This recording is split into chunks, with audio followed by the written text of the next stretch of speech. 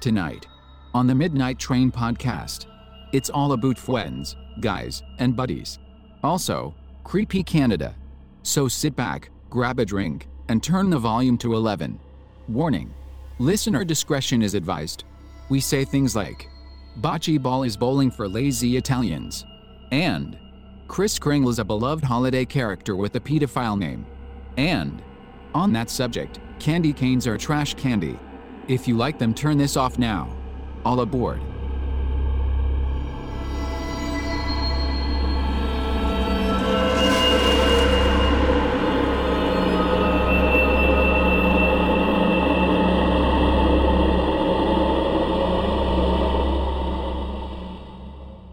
Hello, passengers. Again. And welcome to episode 81 of the Midnight Train podcast, where we bring the dark to light.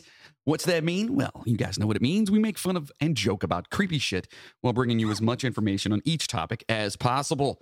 Feels like deja vu, but hey, I am your host, the conductor of the cryptic, Jonathan Sayer, and with me, as always, is my co-host, the one and only Jeff Butchko. Jeff. My name is Jeff. I'm sorry, what was that? My name is Jeff. Well, hi, Jeff. Hi. Again. How are you? I'm doing peachy. Yeah? Yeah. Everything good? Yeah. Everything's fantastical. Yeah? Yep. How about you? Oh, things are good. Yeah. Yeah. Look, we don't ask John how he's doing. Do we He love asks us. technology or what? Technology's fantastic. It's good stuff, eh? Except Ever this hear time. You ever hear that anal cunt song, Technology's Gay? No. There No. you go. Except the funny part to me is that this time it wasn't me. It wasn't. It wasn't me. But No, it it was was- related to you because it was your chord. No, not that part. Oh, yeah. No, that was the board's another fault. part. That had nothing to do with That was the anybody. board's fault. Yeah, it had Right, nothing to do right. with anybody. And of course, over here to my left, it's the one and only Mr. Moody.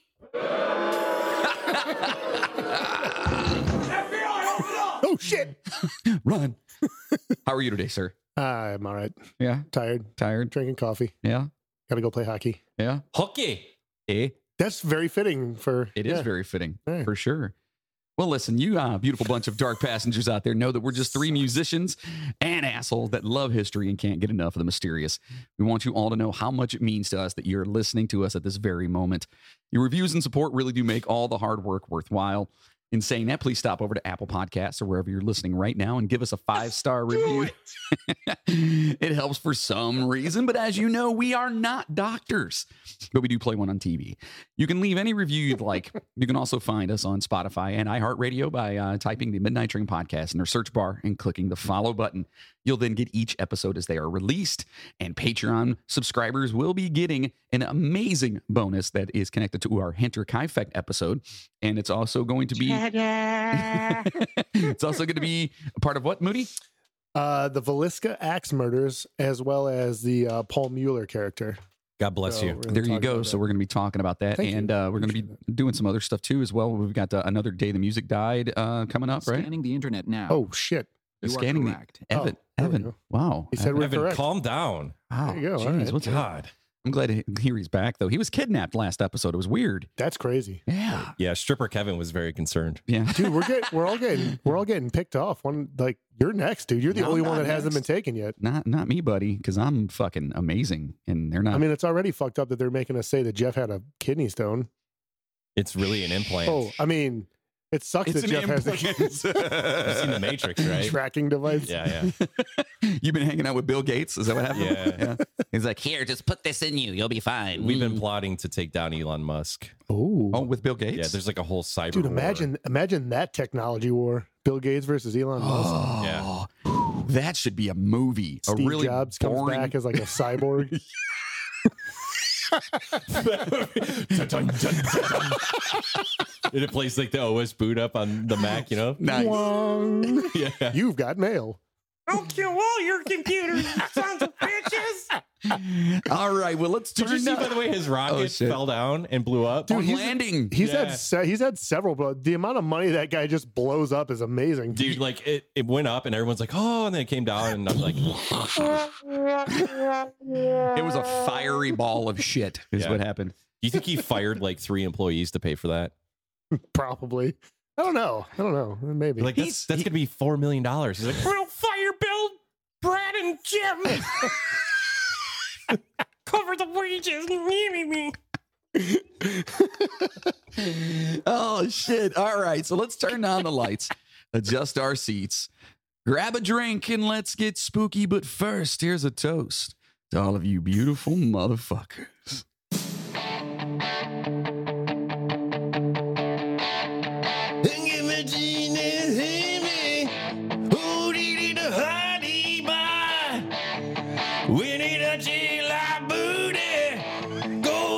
Macaroni side.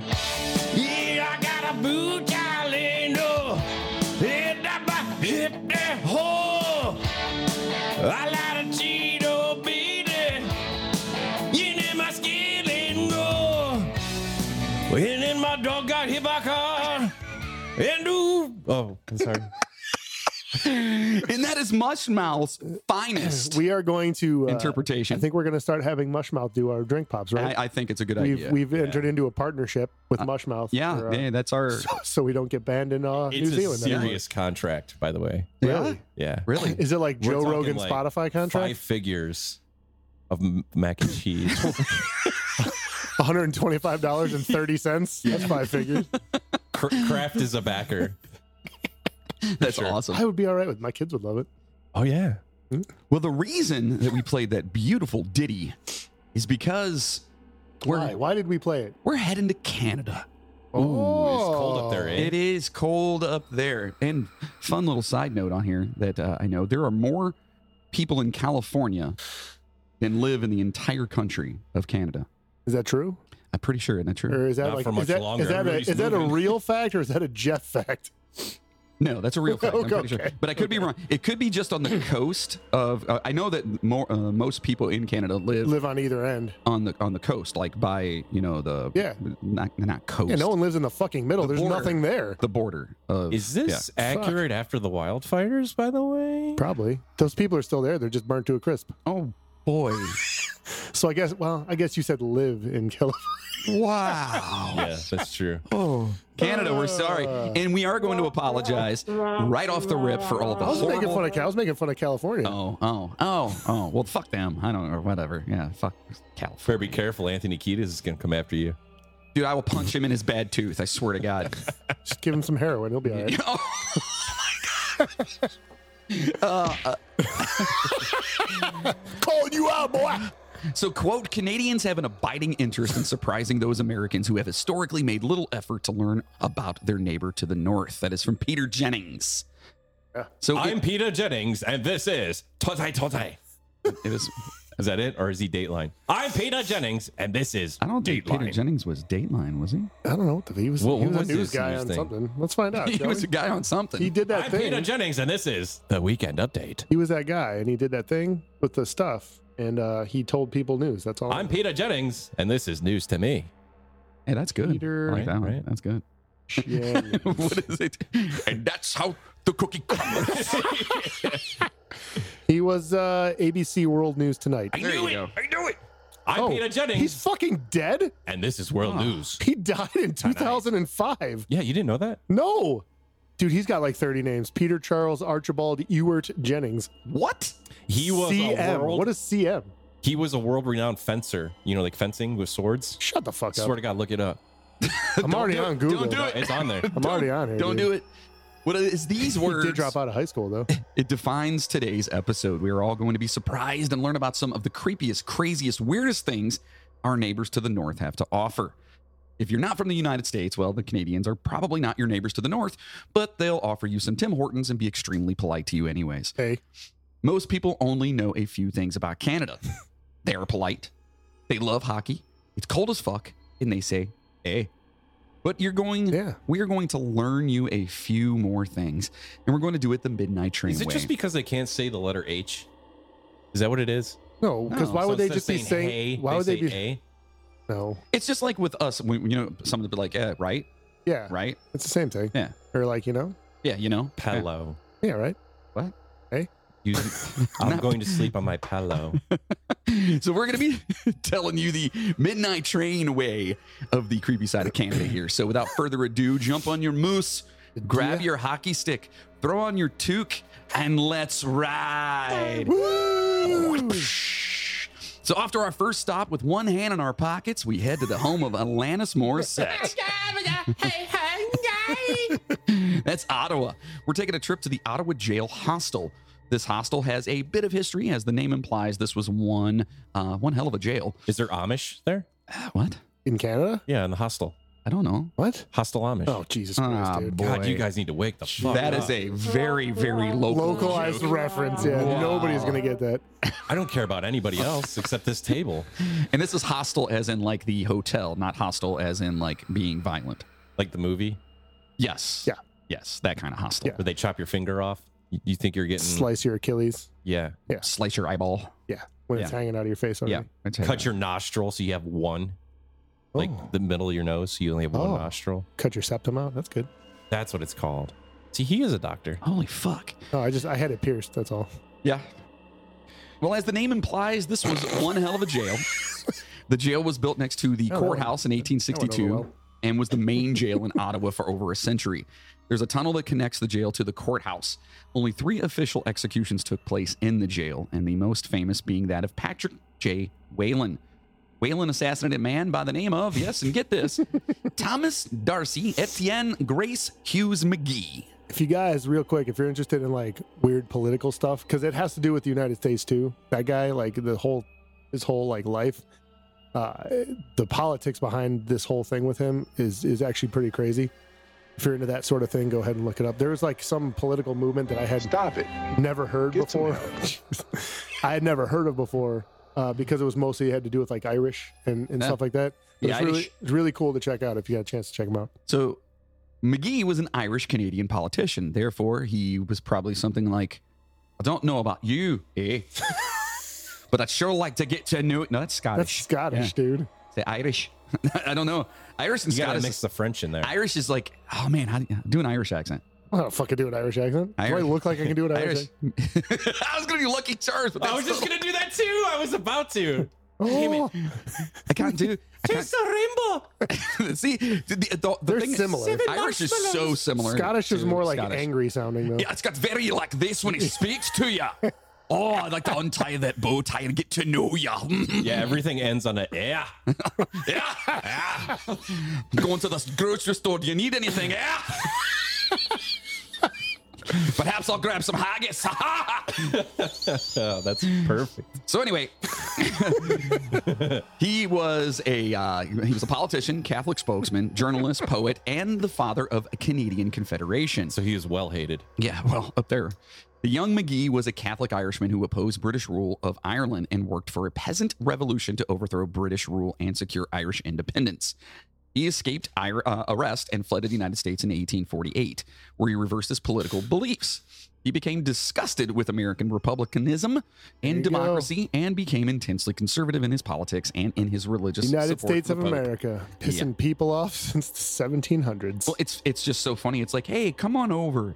We want you to be a part of our country.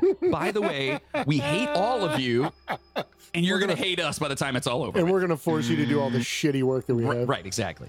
No, come on over. It'll be fun. Except if you're Irish, Asian, Black, anything outside of white. Latino, whatever, Yeah, right. whatever. Fucking white people.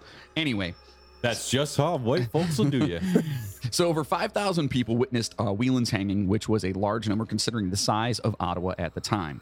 The third official and final execution at the jail took place on March 27th, 1946, when Eugène Larment, who had killed an Ottawa police detective, Larment. was hanged. The building remained in use as a jail until 1972, when the outdated facility was closed. The original gallows, however, are intact and remain fully functional, which is fucking crazy. There's pictures of it. Basically, it's like on the second floor, and it looks like barn doors. And then there's like a floor that looks like maybe it folds down or something, and Look, then probably kids, drops. a swing. Yeah. There's also what appears to be an unofficial gallows over a back staircase, so it's hard to say how many prisoners were actually executed at the jail.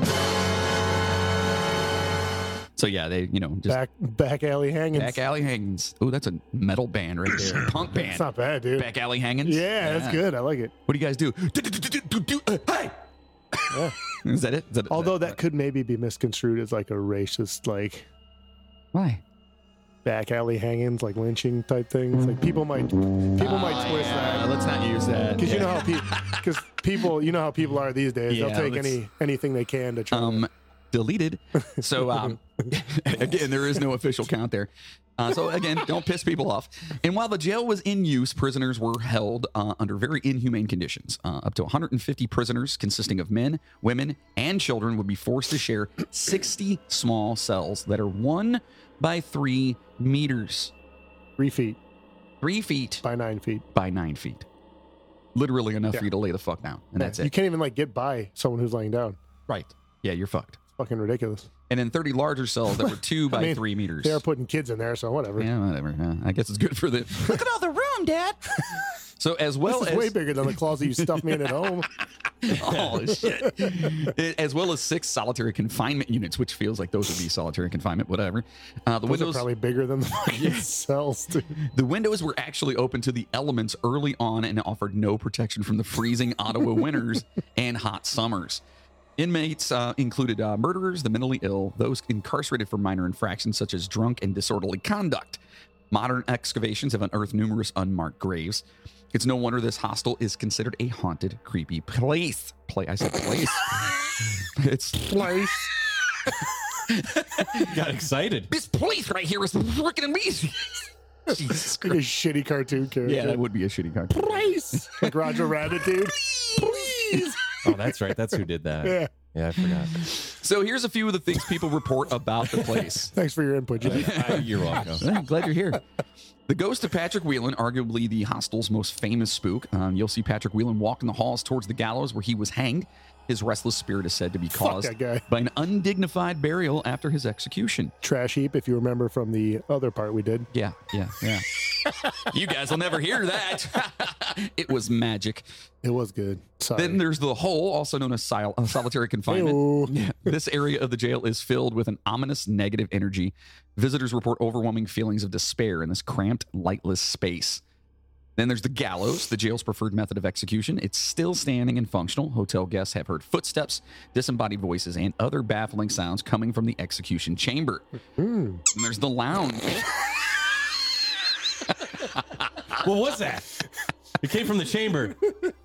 Then there's the lounge. The hostel's lounge was once used to house women and children prisoners, echoes of whom can still be heard today. Visitors claim to hear sounds of children crying and screaming, as well as knocking on doors and footsteps in the empty I room. wonder what those kids did. Like, seriously. What do you got to do as a child to get locked up?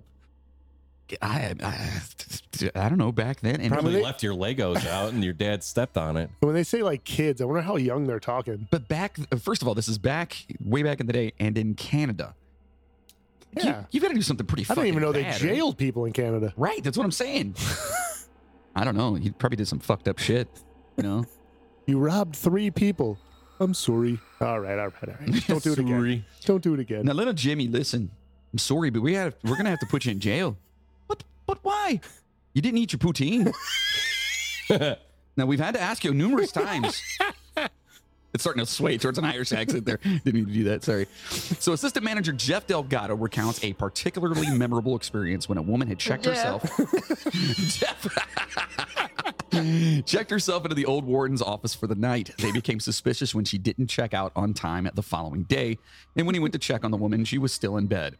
Jeff says, quote, the front desk agent shook the woman and she woke up very frightened and hysterical. According to her, there was a small girl that appeared to her in her sleep in the office surroundings and wrapped her arms around her so that she would not be able to wake up. What the fuck? The girl was also supposedly trying to whisper something in her ear, from which the guest could only make out the word, sorry. I thought it was...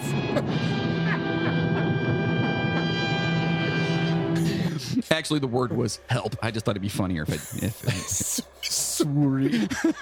just real creepy. Sorry. Quote, although the story might seem outlandish, the guest was, she actually said help.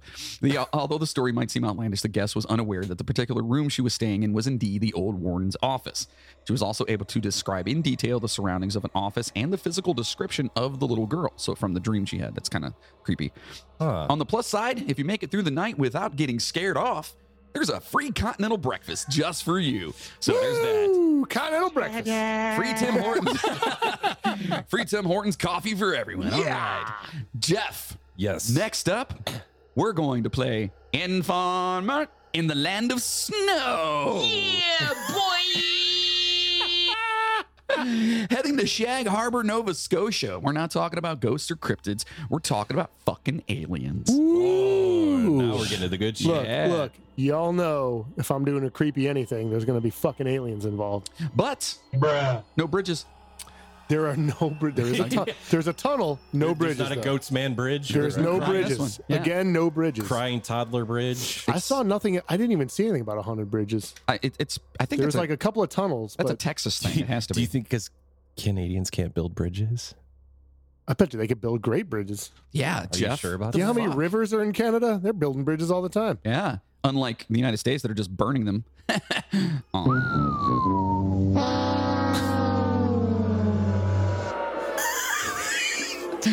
So You're really turning on you, John. burning bridges, because Still a shitty joke either way. Fuck your face. Anyway, How can you turn a phrase? Shag Harbor was the site of a supposed UFO crash in 1967. Oh, Roswell time. Yeah. Well, we're going to say it was definitely a UFO crash. Yeah, we're going UFO. So at approximately 7:15 p.m., Air Canada Flight 305 pilots Captain Pierre Charbonneau. Oh, that's as Canadian as it gets. I fly a plane. My name is Captain Pierre Charbonneau. French Canadian motherfuckers. May we? Yeah. And the first officer, Robert Ralph, who fucking has two first names, were flying above Quebec, about 180 miles west of Nova Scotia. Everything was perfectly routine until they noticed something trailing their plane. They witnessed a massive rectangular-shaped object, orange in color, gliding through the skies. Trailing the rectangle were small orange orbs that seemed almost like a tail to this main object. The pilots watched the growing concern for several minutes when suddenly there was some sort of explosion near the rectangle. Wow. God. Let's not do that one again. There's an explosion. I mean, I would think that That sounded like someone who was just murdered. Wow. God damn it. Well, a large white cloud was left behind, sporadically changing colors from red to blue. 2 minutes later, another explosion occurred, leaving behind a similar cloud of colors. Were they high? I don't know. Man. The pilots watched in amazement at the small That's a bad orbs. poutine, eh? Yeah, that's fucked up. his name is Pierre. He likes ice cream. He's like, I got the good sheet. So the pilots watched in amazement as the small orb swung around the rectangle and, along with it, descended into a thick cloud cover and disappeared out of sight. Both pilots, visibly shaken, reported the incident when they finally landed.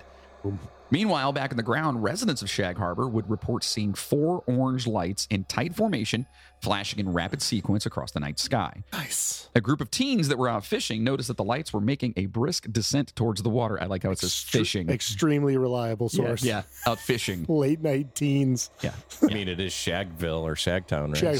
Shag Harbor. Yeah. But instead of disappearing into the murky depths, the lights seemed to float effortlessly on the surface before disappearing into the water. Because of this, the teens believed it to be an airplane that had crashed a half-mile from the shore. Another young man who had been fishing quickly phoned the RCMP, which would be the Royal Canadian Mounted Police, eh? Yeah. They're awesome, by the way. Totally fucking do right. Fucking Mounties. That's right. To report the crash of an aircraft.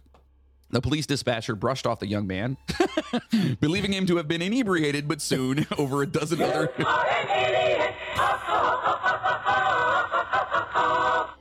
What is That's the Mounties. What is wrong with you? Jesus? Someone take that away from me. Right. Jesus Christ. But soon after, over a dozen other calls actually flooded the station, and police immediately went out to investigate. The first kid's got to feel like an It's like, wait, you don't fucking believe me, and then all of a sudden, I want an apology, goddammit. But I told you already. You know what I mean? What do you mean? I'm only a little drunk. I saw something. I'm the asshole. How long do you think it took the Mounties to get there? Because they're horseback, right? Their response time's got to be They're not. kind of slow. No, they're not technically on horseback. Yeah, I mean, they're they in do have cars some. by now. Yeah, they do have some that actually ride on horse. That's what they started off as, right? Yeah, Weren't they all- that's the mounted police. But now, like, they consider it like they're just regular. So they're driving like Range Rovers. No, They're one just guy driving like cop cars now. One guy drives and the other guy's on the hood the whole time. He's got a saddle. Hold on Yeah. to his hat. Yeah, and he's also the siren. You know, so he's like, woo, woo, woo, get out the way. Putting those red lights that they stick on the top, like on the horse's head. Jesus.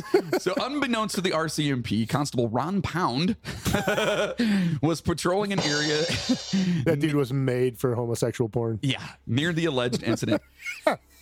He witnessed the 4 orange lights moving out at tremendous speed. As he sped up his vehicle, he believed the 4 lights to be all connected to a single aircraft and estimated it to be about 60 feet in length. That's pretty fucking huge. Big aircraft. He reached the shoreline where he soon was joined by fellow officers, Police Corporal Victor Warbecki, and Constable Ron O'Brien. Ron O'Brien. That's Canadian as fuck. Hi, my name's Ron O'Brien. How you doing? Oh, yeah, I'm good. Good, eh? Along with other 30 other witnesses, O'Brien. they all watched as the orange light slowly changed to a yellowish tint, and it moved eerily slow across the surface of the water, leaving the similar yellowish colored foam in its wake. Some witnesses claim to have seen the actual structure of the object, reporting it as a domed-shaped. Due to the exhaustive dedication by investigators, Chris Stiles and Don Ledger, they were able to compile a list of first-hand witnesses and individuals involved with the search and recovery efforts. Good for them. So they think they actually saw something. So that's pretty cool. When the object was reported, They saw something. yeah, when they reported a crash land in the water and it began to sink into the ice cold waters, a loud whooshing sound could be heard by several witnesses. Just whoosh, because It wasn't like It's a going in. kerplunk. It's going underwater. yeah, so it's you sinking. get that like So yeah, right. So the Canadian Coast Guard was called to the scene, but before they could arrive, Canadian Coast Guard. it's I don't know why. It's one boat. Okay, I don't know what. I don't know why, but like saying something and then putting Canadian in front of it just for some reason makes it sound funny. Yeah. You know what I mean? It makes it sound lighthearted and Like innocent, comical Yeah, almost, you know what I like- mean? Like it sounds innocent. Yeah. You hear Canadian. Canadian bacon. Yeah. Ham. I love Canadian bacon. It's By the way. ham, right? That's different cut. It's yeah, similar to yeah, him. it's- yeah. So they were called to the scene, but before they could arrive, 2 RCMP officers had already secured local fishermen's boats and headed toward the area for a possible search. Secure. And rescue. Right.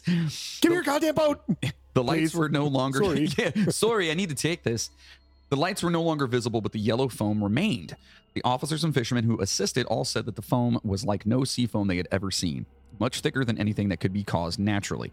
They had to cut their way through it just to look for survivors of the supposed crash. So that's got to be some thick ass foam. Yeah. It's great stuff. Jeez. Yeah. Can of expanding foam. What is that stuff called you put in your cracks? Is that great stuff? stuff. Yeah. After several hours of searching, nothing could be found. And the RCMP, along with the Coast Guard, contacted their local NORAD station and the Ooh, Rescue Coordination Center, NORAD. asking if there had been any reports that evening of a missing aircraft, either civilian or military. They had nothing. The following morning of October 5th, the Canadian Forces headquarters sent out specially trained divers from the Navy and RCMP to systematically search the seabed in the alleged area where the crash had occurred. They searched for several days and found absolutely nothing. Local newspapers began to circulate speculative theories of a Russian spacecraft, Fucking Russians they're all over the place. submarine, or spy satellite being the enigmatic culprit. Submarine, eh? Yeah, there were also rumors that the United Yellow. States had launched their own investigation into the incident. Yeah. Slowly, the headlines made their way to the back of the newspapers and soon faded into obscurity, as most UFO cases often do. In 2018, it was It's really a announced. shame, by the way. In 2018, it was announced that Celine Castou and Fabian Cousteau, you jackass. No, it's Castou. No, it's Cousteau, like No. Jacques Cousteau. No, it's Celine Dion. So these are actually grandchildren of Jacques Castou. And I'll we're kill you. We're heading to Nova Scotia to investigate the incident. That's kind of funny that Jacques Cousteau's freaking grandchildren are going out there to investigate this shit. Fuck yeah. That's pretty cool. So as part of their visit, their investigative team would carry out an underwater search to try to locate the craft that could possibly still sit at the bottom of the water. While their deep sea investigation did not yield a aircraft or materials, some activity was recorded between their radio transmissions while underwater when in proximity to where the craft was said to have been submerged. Perhaps the most compelling developments in the Shag Harbor incident are its striking resemblance to the now famous Tic Tac UFO incident. But we can find similarities with actions taken by the Tic Tac UFO and the object witnessed in Shag Harbor in 1967. In fact, the event in Nova Scotia meets at least one of the traits laid out by the former director of the once secret Pentagon UFO program, Luis Elizondo, under AATIP, the Advanced Aerospace Threat Identification Program. Bob Lazar. Elizondo compiled a list of incredible capabilities commonly associated with UFO sightings. He called these traits the 5 observables. As stated on the TTSA website, they include sudden and instantaneous acceleration, hypersonic velocities without signatures, Check. low observability, Check. transmedium travel, Check. and positive lift. Check. And Actually, I don't know. that would be the acronym SHLTP. What was that again? SHLTP. That's what it turns out to be if you were to use it as an acronym. SHLTP. Sorry, no. If we are to observe the actions of the Shag Harbor objects, it most certainly hits number 4, transmedium travel. According to the AATIP criteria, this involves objects that have the ability to travel easily in various environments and conditions, seemingly without any change in performance capabilities. Our current understanding of physics requires vehicles to be designed specifically according to their application. For this reason, there are stark differences between those vehicles that orbit in space, fly in the atmosphere, and travel in the sea. Objects that can travel in all 3 mediums using the same design and without compromising performance or degrading lift remains an enigma. Exactly. Which makes sense. I mean, basically what all that is saying is they have one craft and it was flying through the air and operating in the water with no issues at all. It was flying through the air with the greatest of ease. Sure. It was the daring young man on the... Anyway, okay. There's no trapeze here. Okay, sorry. So this and several other observables make the Shag Harbor object most certainly an enigma. And while its performance may have in fact been compromised that day in the skies and eventually in the waters of Nova Scotia, it begs for continued investigation. The extraordinary testimonies given to Stiles and Ledger were said to be highly credible individuals. However, their names remain confidential to protect them from possible threat or security oaths. They just don't want to get made fun of. Right. Therefore, the aforementioned information, just like most witness testimony by military and authority figures, was given, quote, off the record. No matter the case, something extremely strange occurred in Shag Harbor on that dark, cold night. You know what? I think statements off the record are much more convincing than statements on the record, personally. Yeah, you think so? Yeah. Because if someone thinks it's off the record, they're just going to talk. It's like it's without candor. Like when me and you were talking off the record, you know what I'm saying? Like we're just bullshitting. Like things come out better that way. Yeah. You know what I mean? Like you're more loose, you're more whatever. I would trust off the record comments more than I trust on the record comments. Do you guys want to see an artist rendition of Shag Harbor UFO? Oh. I did. I saw that picture. Yeah. That looks pretty. It looks like a giant tire. It does. It's kind of. Yeah. It looks like a giant tractor tire. Yeah. That's freaking hilarious. So it remains one of the most compelling UFO cases of all time. Oil on my scrimp. Only bringing forth more questions than answers. It's left even the most skeptical mind scratching their heads. It could be best summarized with a quote from an October 14th editorial from the Chronicle Herald. Quote, imagination or natural phenomenon seem to be the weakest of explanations. Oh. It has been a tough week for skeptics. Yeah, see? Yeah. See? Like fuck you, skeptics. They're out there, motherfucker. All right. So the truth is out there. The truth shall set you free. All right. Next up, we head to the birthplace of one of the world's most beloved musicians. Big Bird. Nope. A man who just wooed the ladies. Fuck yeah, loved dude. him, and every man wanted to be. Yes. And wants to be. Yes. A man who helped write the greatest musical anthems of all time. Steve Perry's Journey. That man is Chad Kroeger of Nickelback.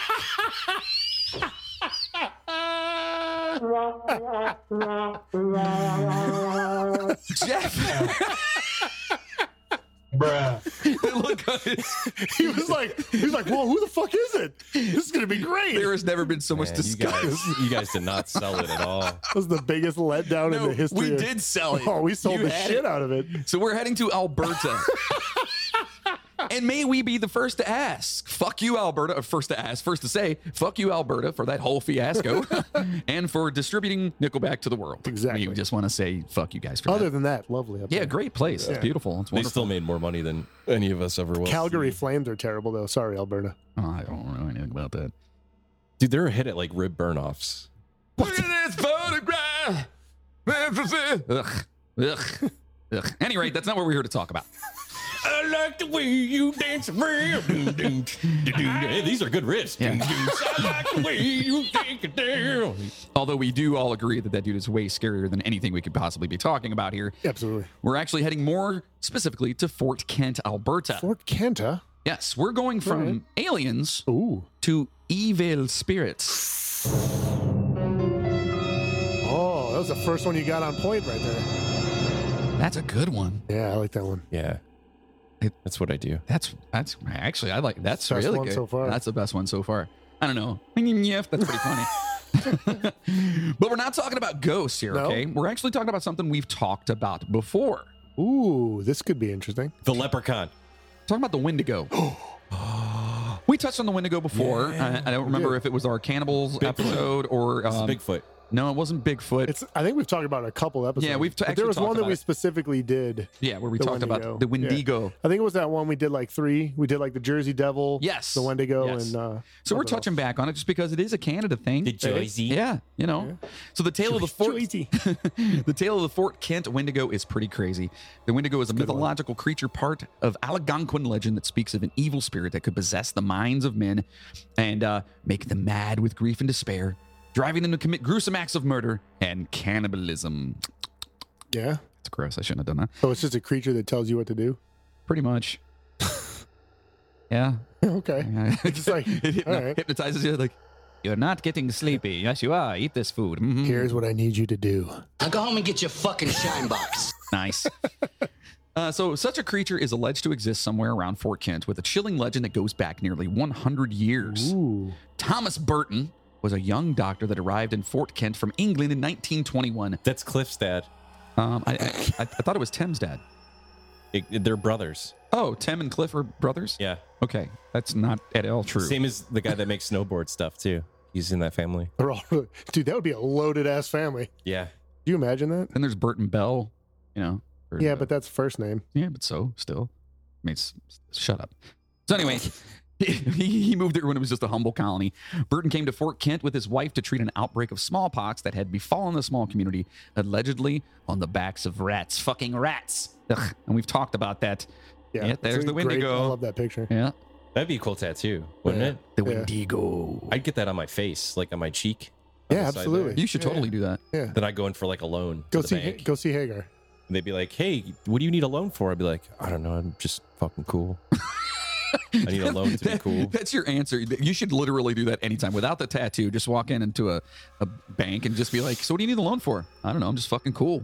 Jason, if you're listening, I want a Wendigo tattoo on my face. Okay, Yeah. let's make that happen. And I want to film the whole thing for the podcast. I don't believe any of that. Anyone out there, at least locally, if you're looking to get good tattoo work, go see Jason Hagar. Jason Hager over at, what's it called again? Is it? It's not Divine, is it? Divine, Is yeah. it? Yeah. Is Yeah, it? I believe it is. I don't know. Yeah, I think. Sorry, Jason. I think I just see everything through his website. I'm not.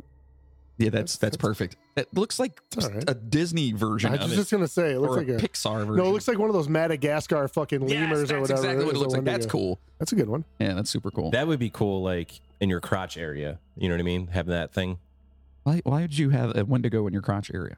I mean, that's where it would hide. The Wendigo Yeah. would hide there? Yeah. Actually, I like that next one over. It enters through your butthole.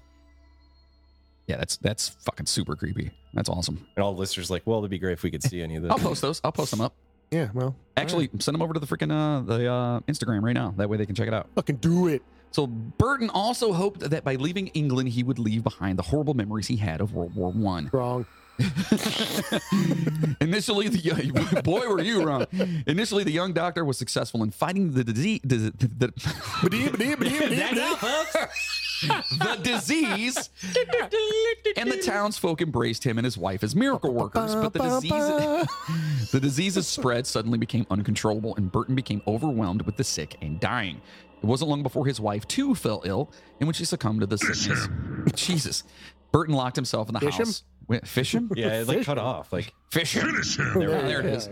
Burton locked himself inside the house with her dead body. Yeah, I mean, what else would you do? Oof. In the following days, Burton went mad with grief and, according to legend, was possessed by the Wendigo.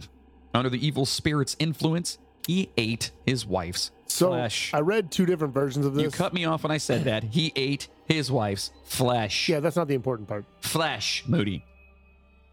I mean, Dead wife. what else are you going to do with your dead wife? Not. That's pretty good. Well, I was just going to say, I read 2 different versions of this. One where she died and then he did that, and then another one where he actually killed her and ate her. So Either way. I'm not sure which is. I mean, I don't know. why is there multiple versions? Because it happened a long time ago and it's all word of mouth. And no one really Either way, knows. the end result is the same. He The guy ate his fucking wife. Yeah. Ugh. He's a hero. Do you think he put poutine on it? Jesus Christ. No. I don't know. I mean, it's supposed to be good. To be honest, he I can't say he didn't because we weren't there. That's true. You know There's what I mean? no. There's It's no not telling. documented that he There's did no not telling. do that. Do you think he was apologizing the whole time he was eating her? I'm sorry. I'm so sorry. So when he was Did done, they really say sorry a lot? Yeah, They're very polite Like people. all the time. They're You very don't polite remember? people. Our drummer never did yes, that. he did constantly. I used to make fun of him When he for was it. taking his wedding ring off and hitting on chicks. Oh, I'm sorry. Is that way? So when he was done with her, Burton, I mean, it was true, right? Burton turned his attention to the residents of Fort Kent and allegedly went on a killing spree for the next 3 days. Yes. With few spared. No, yeah. Said to be some of the grisliest murders in Canadian history. At the end of the Probably some of the only murders in Canada. Actually, there's quite a bit. I know. There's quite a bit of like. It was a joke. Shut up serial and killers dude, too. whatever. Man. Shut up, dude. You shut up. There's a lot of serial Shut up. killers up there. You shut up. I love Canada. Shut up. I've just never been there. Never been to Canada? I have not. We've talked about this. I've never been there. A dick. I know I need to go. At the end of the 3rd day, it is said Burton disappeared into the woods around Fort Kent and was never seen or heard from again. When he and his wife had arrived, there were 150 people in Fort Kent. 11 were all that remained, at least according to the legend. Dude killed 130 people. Yeah, supposedly. Burton's was not the first high-profile case of Wendigo possession in Western Canada. The first official hanging to take place in the region. What a weird statement. I mean, yeah. Yeah, you know what? This isn't the first high-profile Wendigo case we've had. Yeah. You've been sitting around, drinking a coffee, you show up at the scene. Well, you know this isn't the first time, eh? I'm just saying. Fucking Wendigos around here, man. You know, Man, I need that CSI. So the first official hanging to take place in the region was also attributed to a man possessed by the evil spirit of the Wendigo.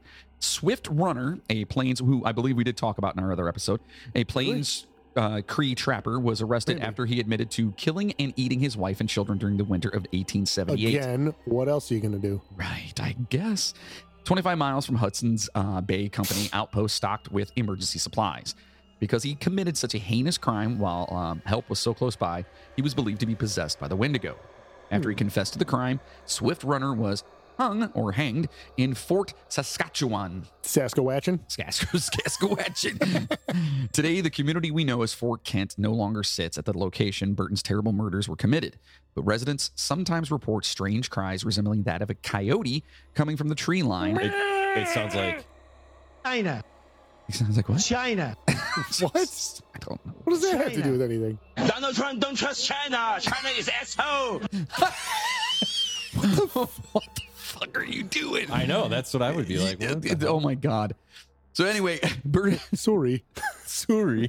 the residents sometimes report the strange cries and whatnot. So, lest they be, Have you ever taken heard out. like a coyote like yelping? Oh yeah, it's we have fucking them right here. weird, Yeah, dude. it's got that real high pitch. Yeah, yeah. I got one. I might It's have really one. fucking Fucking weird. weird, man.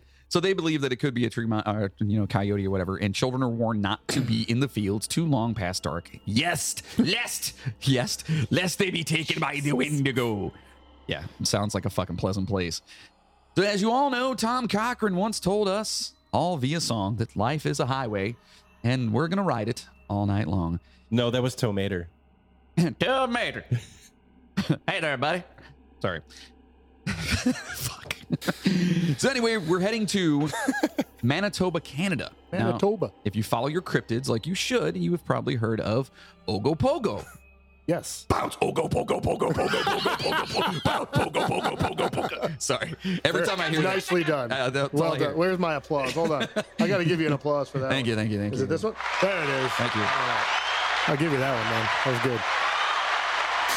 Every time I hear or read that word, it's exactly what I think of. System of a Down. It works. Yeah. Perfect. So Ogopogo is a lake monster in British Columbia, but some people are not aware of another pretty famous lake monster in Manitoba. This one is somewhat named after Ogopogo. It's called Manipogo. Get it?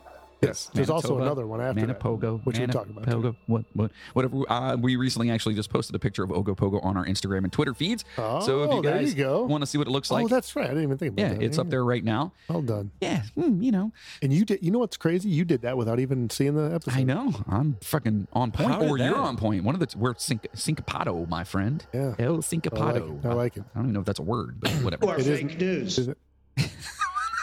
He's just over there downloading and playing sound, Christ. just random sounds. We're gonna have to cut all this out. So in Canadian fake lore, What am I doing? Oh, that's a Freudian slip right Yeah, there. what was I doing? The old fake lore. There was no master plan behind what I'm doing. Canadian fake lore, Canadian folklore. The Manipogo is a lake monster said to live in Lake Manitoba, Manitoba, Canada. There's also a Lake Winnipegosis sea monster called Winnipogo, thought possibly to be the same creature as the lakes are they are actually connected. Not very creative with the names, but you know, Canada, whatever. So the monster is described as being from 4 to 15 meters long. It is described as, quote, a long, muddy brown. Quite the window. Yeah. It's either little or big. Right. It's either like or like Yeah, depending on how drunk you were. So what size the log was. he's described as a long, muddy brown body with humps that show above the water and a sheep-like head. So Loch Ness, right? Very familiar, similar. Yeah, to, it's all the same. Yeah, it's kind of like the same thing. That's their version of it. Right. People have claimed, we actually have one here in Lake Erie. Lake Erie. Yeah. Yeah. What's its name?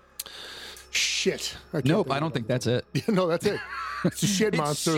Yeah, it's Which got, makes perfect sense. it's got diapers on its head and stuff. Yeah, it's the shit monster of The Lake shit Erie. monster. I've seen it so many times.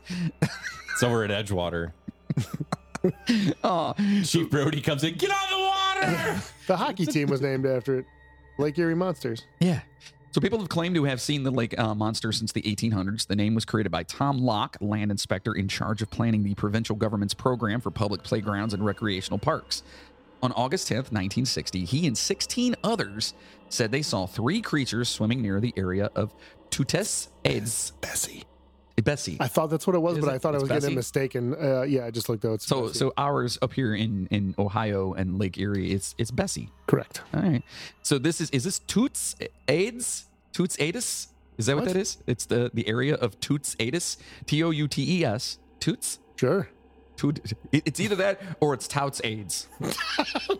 The area That's touts probably AIDS. it. Over at Touts AIDS. Yeah, that's so it. I think it's Toots Aidis or whatever. A community. Fucking French. Who knows? Yeah, it's 245 kilometers northwest of Winnipeg on the shore of Lake Manitoba. First Nation stories of Manipogo go back centuries, while the first documented sighting by a white settler came in 1909 when Hudson Bay Company fur trader Fucking white people. and Hudson Bay Company again. And that's kind of odd that that's in there. But I guess they were a pretty big company back then, huh? Oh, yeah. Yeah. So this guy's name's Valentine McKay. Yeah, Okay, that's well. actually, Valentine's actually a family name in my family, male name. Like I have an Uncle Valentine, and there's Valentine's all the way Really? back. Oh yeah, Is he getting a lot of bar fights? it's Uncle Val. Yeah. Valentine Sayer. Valentine Sayer. Yeah, it's awesome. Does he have spurs on his boots? That's what Riley's name should have been. Oh yeah, I should have named him Valentine. He looks like a Valentine. Yeah, but you got to think of it. It's like naming a boy Sue. You like the Johnny Cash You gotta song? fight your way out of That's that it. one. You got to learn to be tough, man. So he claimed to see a huge creature in Cedar Lake. Timber Inspector C.F. Ross and a friend were next, saying they saw a single horned creature that looked like a dinosaur in 1935. And in 1948, C.P. Ulrich claimed to see something rise up from Lake Manitoba and let out a, quote, prehistoric type of dinosaur cry. Here are some other stories of the sighting. 1957, Louis Belcher and Eddie Nepanic say they saw a giant serpent-like creature in the lake. August 12th, 1962, two fishermen, Richard Vincent and John Conefall, claimed to have seen a large creature like a serpent or giant snake from their boat on Lake Manitoba near the mouth of Waterhen River. What happened? 1960s, a couple say they saw a reptile-like beast surfacing about 10 meters from their boat. Beyonce. 1989, Sean Smith and family visiting from Minneapolis on a camping trip stayed at Shallow Point Campground off Highway 6 on Lake Manitoba. He described seeing, quote, many humps in the lake about 25 meters offshore. Sounds sexy. Yes, so that would be Fergie. My lady, huh?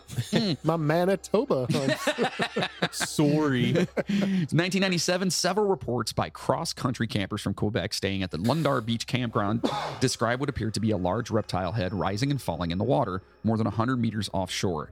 Swimmers were asked to leave the water, but the head only appeared one time. It was dismissed as a floating log, but no log was seen afterward. Ooh. Son of a bitch. 2004, right, that's for sure. 2004, commercial fisherman Keith Hayden, originally from Newfoundland and Labrador, reported that several of his fishing Both nets... dogs, by the way. Yeah, both dogs. kind of weird there. What are you doing there, Keith? Reported that several of his fishing nets on Lake Manitoba near the Narrows were torn up by what seemed like an ocean shark or killer whale. The fish that were in the nets were not nibbled on, but actually torn in half, he said, by what seemed like huge bites. Talons. Could have been a bull shark. Bullshit.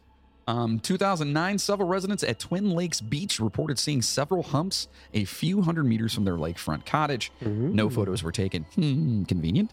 2011, many sightings of several humps emerging and then submerging seen from offshore were reported at locations like Marshy Point, Scotch Bay, and Laurentia Beach by security personnel patrolling flooded cottage homes in the area. It's over there on Marshy Point. Yeah. August 9th, 2012, a report claimed that just offshore of the outlet at Twin Beach Road, something surfaced Fucking Twin twice. Beach Road, man. All right, showing a scaled, sawtooth, jagged back like that of a giant sturgeon. Dude, those things get fucking humongous, by the way. They do. Oh, yeah, they get fucking super big. But it's kind of cool that these sightings have been going on since, like, what, the late 1800s, early 1900s? Oh, like all the indigenous peoples up there. Like, those are reported sightings. Right, and it's still going on. But, like, there's been, like, writings of it from, like, the natives up there for, like, centuries. Right. So that was their Manipogo. Yeah. Yeah, man. Or Pogo. Bounce, pogo, pogo, pogo, pogo, pogo, pogo, pogo, bow, pogo, pogo. I wish I had that. Anyway, so next, Moody. Yeah. Where are we going to? I'll tell you.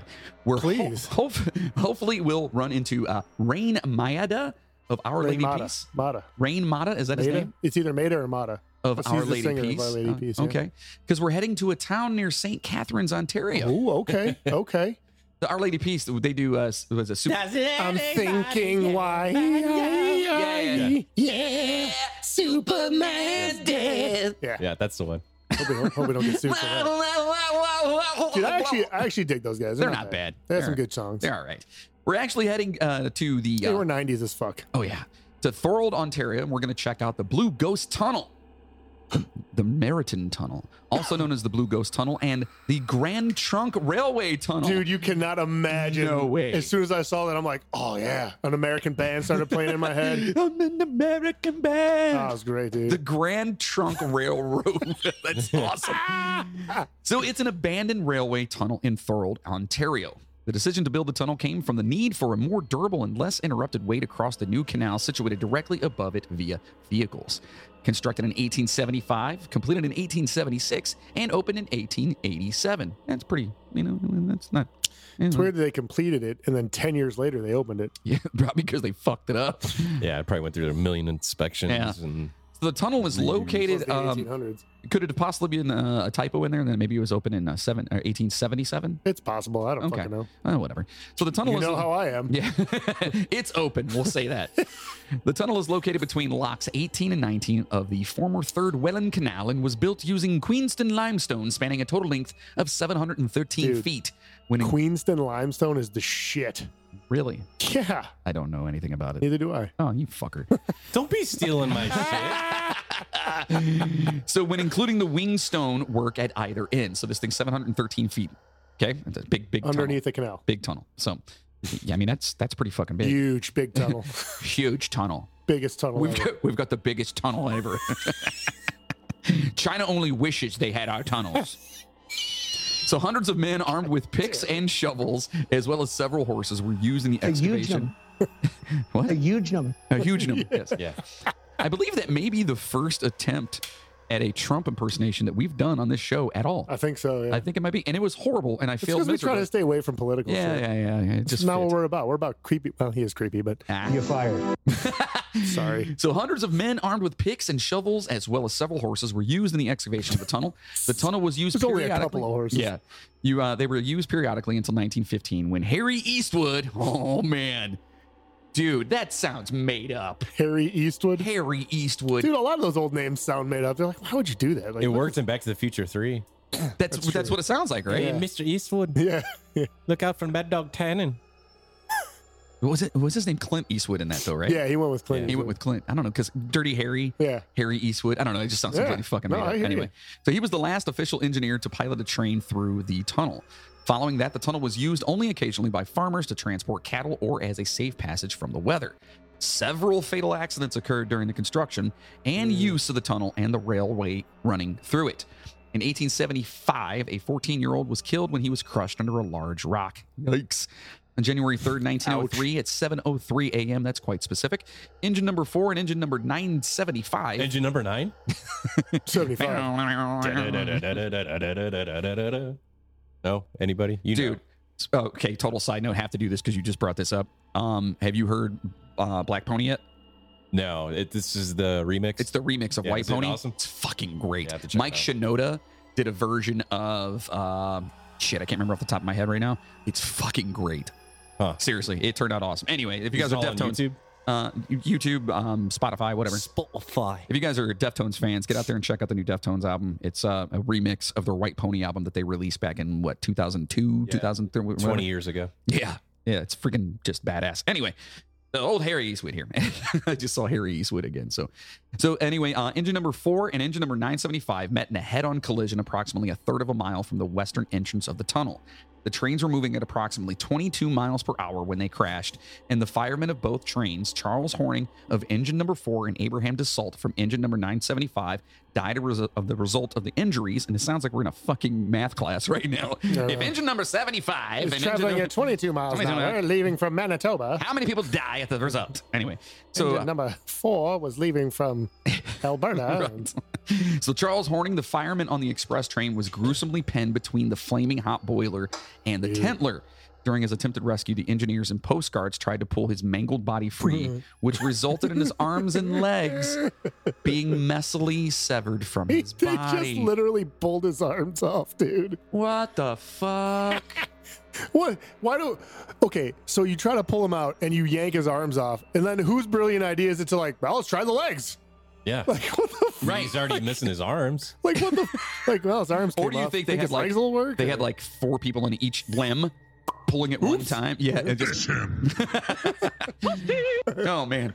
So one train Sorry. worker, one train worker even reported that Horning's watch still ticked on his severed arm.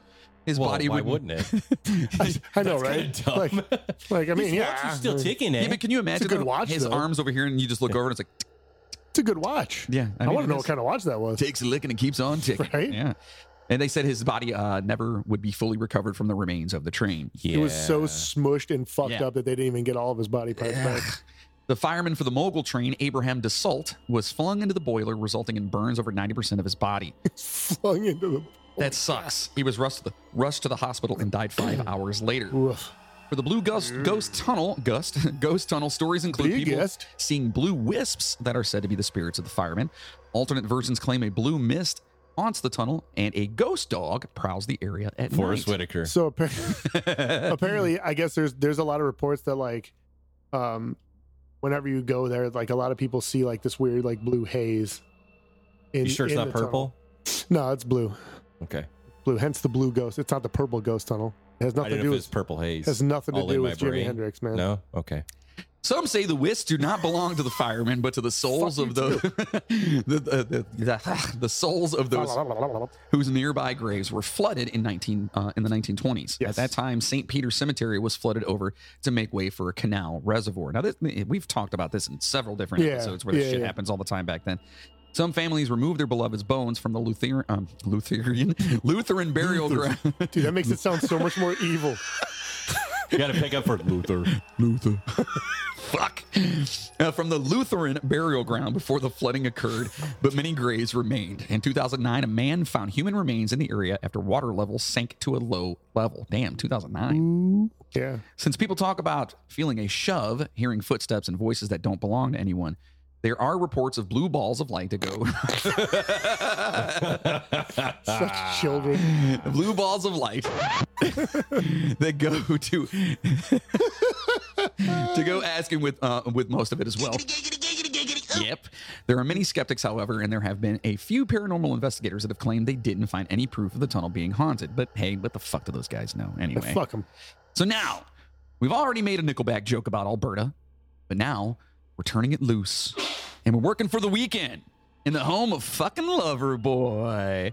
Everybody's working Fucking for Loverboy. the weekend. I didn't know Loverboy was Canadian. We know that song, don't we? Yeah. I was going through like lists of bands, and I'm just like, Loverboy, that can't be the same Is Loverboy. Flock of Seagulls from Canada? No, not that I know of, not that I Oh, saw. how about Depeche Mode? I think they're British. No. How about Boy George? He's British as well. Yeah. No. How about the Cars? No, they're I American. don't think so. I don't know, maybe. No, they're not Canadian. No. How about Tom Petty?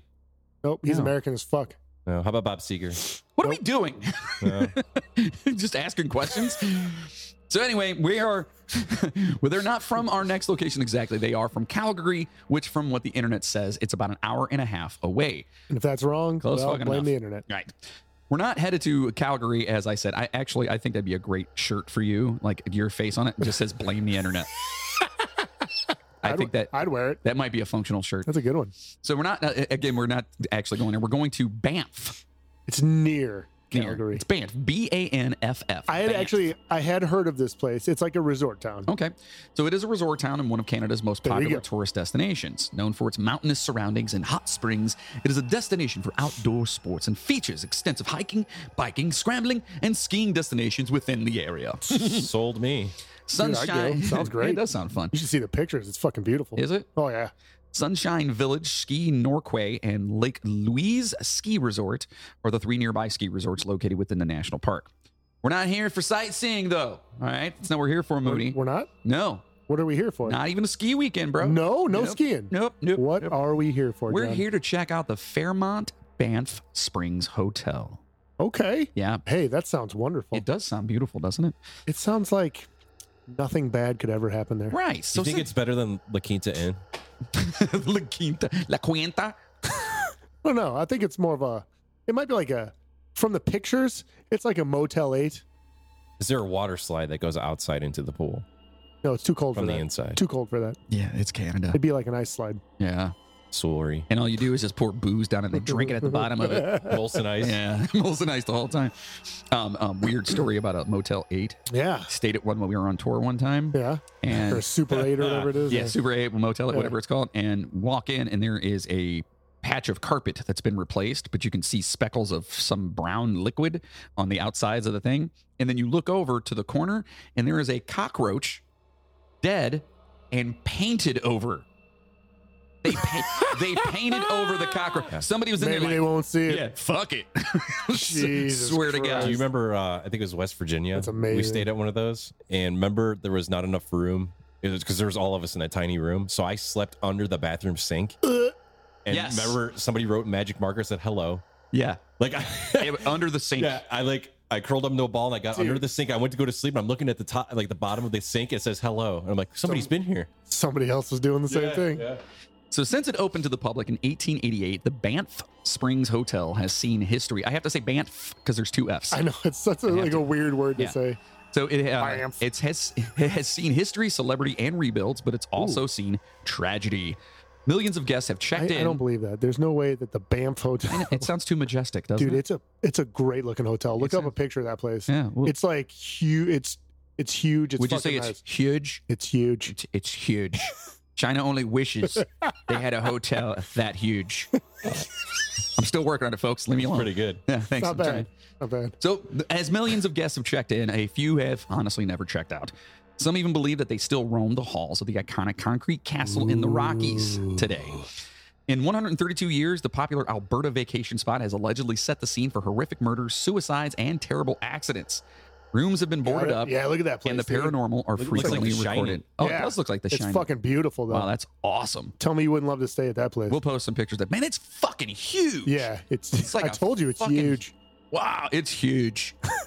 So huge. That's not it. That's it. It looks like a fucking castle, like in the middle of nowhere. It's beautiful. Absolutely. It's I'd go awesome. there. I'd go there just to fucking get We drunk. should go there. Let's go there and let's check out the hauntings and ski. Yeah, because that's what we're going to do. We don't ever do anything we say we're going to do, Moody. That's not my fault.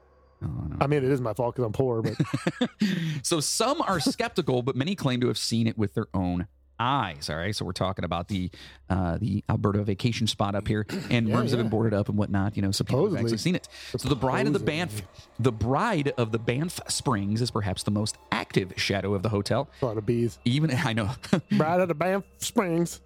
even appearing on collector stamps and coins. So she's quite popular. Like many ghost stories retold hundreds of times, the details have been embellished and no one is quite sure who or what happened to the elusive woman in white. The most popular theory dating back This is to actually kind of comical, by the way. yeah, awesome. The most popular theory dating back to 1920 was that a bride had fallen down a flight of stairs after she tripped on the hem of her dress. She's typically Picture that in a bad movie. That's hilarious. real funny, Moody. It is, but like that's something you see like in a bad movie. Like she's like beautiful and walking down this big spiral staircase, and all of a sudden it's just like whoop whoop whoop.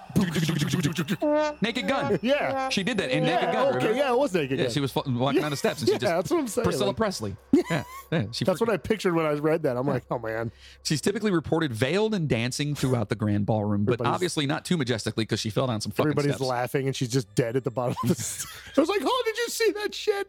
She's not moving. Ooh. And other unexplained apparitions and heavy activity have been reported in room 873. Unfortunately for adrenaline junkies or Shining fans looking to get a 5-star spook, the room doesn't actually exist anymore. Apparently, after years of people claiming that they were terrorized in the suite, the hotel decided to permanently seal the room. Guests in the room have... hold on, let me stop that real quick. Don't you think that would bring more people in? Yes. I don't Or know. are they trying to... No, we are not going to do that. Well, I don't know if I put it in here, but I read later on that like the hotel refuses to admit that it's haunted. Like they're like, we're not haunted. Oh, There's yeah. nothing going on. Blah blah blah blah blah. Probably because they get fucking assholes like us coming up there going, oh, dude, it's totally haunted. I feel something. Yeah, you get fucking Zach Baggins in there. Right. Fucking douchebag. Zach bag of shit. Anyway, Whoa. guests in the room have reported being awakened by screaming. When they turn on the lights, they would see bloody handprints on the mirror. Depending on who tells the story, the handprints either disappeared before hotel staff had a chance to clean them or wouldn't come off at all. Although Need another mirror up here. Although hotel staff claims that no such crime ever took place, the room is believed to be the place where a man killed his wife and daughter before taking his own life. Stories of Sam Macaulay, a genial old Scotsman who was head bellman during the 60s and 70s, have been circulating around the hotel since its passing in 1975. Supposedly, Sam is a helpful sort of spirit, and most stories involving him mention some service he's provided to staff or guests. One incident involved 2 elderly women calling the bell desk for assistance after they found their key would not work. The regular bellman was occupied with other duties and didn't respond for 15 minutes. By the time he arrived at the door, it was unlocked. One of the women said an older bellman in a plaid jacket matching Sam's description exactly had helped them. Other stories, including guests seeing Sam haunting his old office, now a guest room, on the mezzanine floor, as well as seeing apparitions and feeling cold spots on the 6th, 7th, or 9th floors of the hotel. It's pretty fucking cool. Yeah. Little old man walking around in bellhop uniform. Yeah. It's like an old school bell with the little hash and Yeah, shit. right. Yeah. Well, Stop running in the hall. while they'd rather not mention room numbers, there are specific rooms that staff say are haunted aside from 873. Guests have reported having the pillows yanked out from under their heads while they were sleeping, or even being pushed off the bed by some unseen entity. And antiqued in their sleep. Whatever spirits haunt this room, it's safe to say they can't rest in peace. And they want to make sure that you don't either, Yeah. apparently. Fuck him. Yep. Jeff, Yeah. Jeff. next up, we roll up like today's Tom Sawyer and live in the limelight with Rush in Toronto. Oh, eh? Yeah. Neil Peart, eh? We're going to check out the Gibraltar Point Lighthouse. So the Gibraltar Point Lighthouse is a lighthouse located on the Toronto Islands in Toronto, Ontario, Canada. Begun in 1808, it's the oldest existing lighthouse on the Great Lakes and one of Toronto's oldest buildings. The lighthouse is perhaps best known for the demise of its first keeper, German-born Jean-Paul Radmuller. Radamüller. Say that again? Nah, I'm not doing that again. Come on. That was amazing. I don't know. You did. You said Radamüller. Who was Does have 1815 umlauts. murder, forms the basis of Toronto's most enduring ghost story. Okay, that sucks. Recent research has verified. Cool. Oh, that's awesome. That's cool. It's got a red very door. brick. I see a red door and I want to paint it black. Sorry. That's not Rush. That's Rolling Stone. I know. Wasn't correlating the two. I just saw a red door. I know. Anyway. But I'm just, So recent research has verified many aspects of the traditional tale of his death and identified the soldiers charged with but ultimately acquitted of the crime. A local legend is that the lighthouse is haunted by its first keeper, John Paul Radamüller. Radamüller disappeared under mysterious circumstances in January 2nd, 1815. The story goes that he was murdered by two soldiers who had been enjoying his home-brewed beer. Yeah, this is John if he was a lighthouse keeper. Hey, stop on up and have some beer, hey? Versions of the story differ slightly. One version told in the mid-2000s was that Radamüller was killed after the soldiers bought the beer, but saw it freeze in the cold winter night and assumed that the alcohol content was so low that the lighthouse keeper was trying to rip them off. Fuck. Obviously, didn't know a whole lot about beer because beer would freeze anyways. Yeah, depending on the alcohol content. Like regular beer, like if it's just like a 4.5%, 5%, it freezes. I mean, look, you put a regular beer in a freezer. Anyway, dumbasses. But most agree that Radamüller 1800s idiots. But most agree that Radamüller was killed Don't know science. that night and dismembered by his killers, who buried his body in a few graves near the lighthouse. His ghost is said to still haunt the site. The story was recorded by John Ross Robertson in 1908 in Landmarks of Toronto and has become a staple of spooky local lore ever since. Even in his telling, Robertson raises skepticism that the murder never occurred, but he writes that he heard the story from the current lighthouse keeper, George Durham, who had apparently gone looking for a body and had dug up a coffin with a jawbone. The plaque at the lighthouse mentions the ghost story and the jawbone, although this was a somewhat controversial decision. People report seeing the apparition of a man wandering the grounds. Some say it is Radamüller looking for his lost limbs. Since nights bring unexplained meanings, sounds, and unexplained mist forming, and inside the tower there's unexplained thumping, banging, and echoes. There's also reports of footsteps and what sounds like something being dragged. It sounds freaking amazing. I want to go to a freaking creepy lighthouse. What? I can't hear you. I said I know, right, dude? I know, right? I'm fixing a spelling error before you get to it. Shut up. I see you doing it right now. So, all right. All right. Are you guys hungry? Yeah. Because we know Moody is. Woo, I am. I'm a fat fuck. Yeah. At any rate, our next stop may be we'll hunt some. We're gonna hunt some orcs with 3 inches of blood, or pet a skinny puppy, drink some beer with the real Mackenzies, or get a shitty haircut with Devin Townsend. None of that sounds like fun at all. Or maybe we can head down to the old spaghetti factory in Vancouver and just go ghost hunting. That sounds fun. The first old spaghetti factory restaurant opened at this location in Gastown in 1970. That's pretty cool. I didn't know that. Yeah. Located in what was once the headquarters of W.H. Malkin Company Limited, which is a grocery wholesaler. The old spaghetti factory has 4 ghosts in residence. The first and best known is the spirit of a tram conductor. He frequents the old trolley car that's parked inside the restaurant and contains dining tables. The trolley, number 53, was once part of the British Columbia Electric Railway the Electric Railway Company's fleet of electric trams. Built in nearby New Westminster in 1904, it served as a public transit trolley in and around Vancouver for many years. Boom. Oh, that's beautiful. Yeah, that's cool. And that's all. Oh, they turned it into. Oh, okay, cool. It served, again, so in 1957, it and dozens of other trolley cars were decommissioned in favor of the electric and diesel buses that are commonplace in the city today. The trolley car was installed in the building in 1969 during the setup of the restaurant. It's up for debate whether the conductor's ghost came with the trolley or not. Some say he died in a collision on an underground rail line below the restaurant, but this is unlikely because Vancouver's trolley cars all ran at street level. And as the building has no historical connection with the BC Electric Railway Company, the ghost probably came with the tram car. Here's the ghost. Background, let me zoom in. Right there. You mean the lady eating? That's a guy, and that's a ghost. Yeah, behind her. See, look. What that is definitely not. that's a ghost. For sure. Looks like Dwight Schrute. He does sell it pretty well, doesn't he? I'm going to get the EVP out. So Tramcar 53, regardless of its origin, various staff members have seen the ghost of the uniformed conductor. He always appears seated at the same dining table inside the streetcar late at night. Well. After closing. He's saying that's who it is. It's definitely Also, not. Definitely not. Place settings are moved by unseen hands, and inexplicable cold spots are experienced inside the car.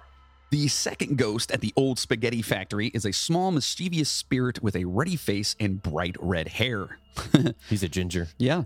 Simply known as the Little Red Man or Looky Loo. Is that Looky Loo, eh? He calls out the staff members by name and strolls through the kitchen. His favorite prank is to surprise female customers in the ladies' washroom. So he's a little creep. He's a fucking little creep. He just walks up to them while they're washing their hands. He's like, he's got a mirror on his shoe, looking up their dress. hey. Sorry. On one particular occasion, two ladies saw the dwarfish man leave one of the cubicles dressed in a red shirt and red long johns. After looking at them and It's me, Mario. Sounds like a fucking elf. Like he would have. After looking at them and laughing mischievously, he left through the washroom door. To their surprise, nobody else had seen the unmistakable man leave the washroom.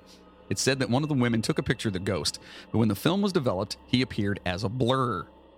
Woohoo! Sorry. Nobody knows who the Little Red Man is or why he haunts the restaurant. One thing's for certain, however, he's a devilish little fellow. Now, the restaurant's third ghost is that of a young boy. In early 2012, this ghost gave a female server a terrible fright. She was in the back section of the restaurant, helping to close up for the night. While she was busy resetting some tables, a boy ran past her towards the very back.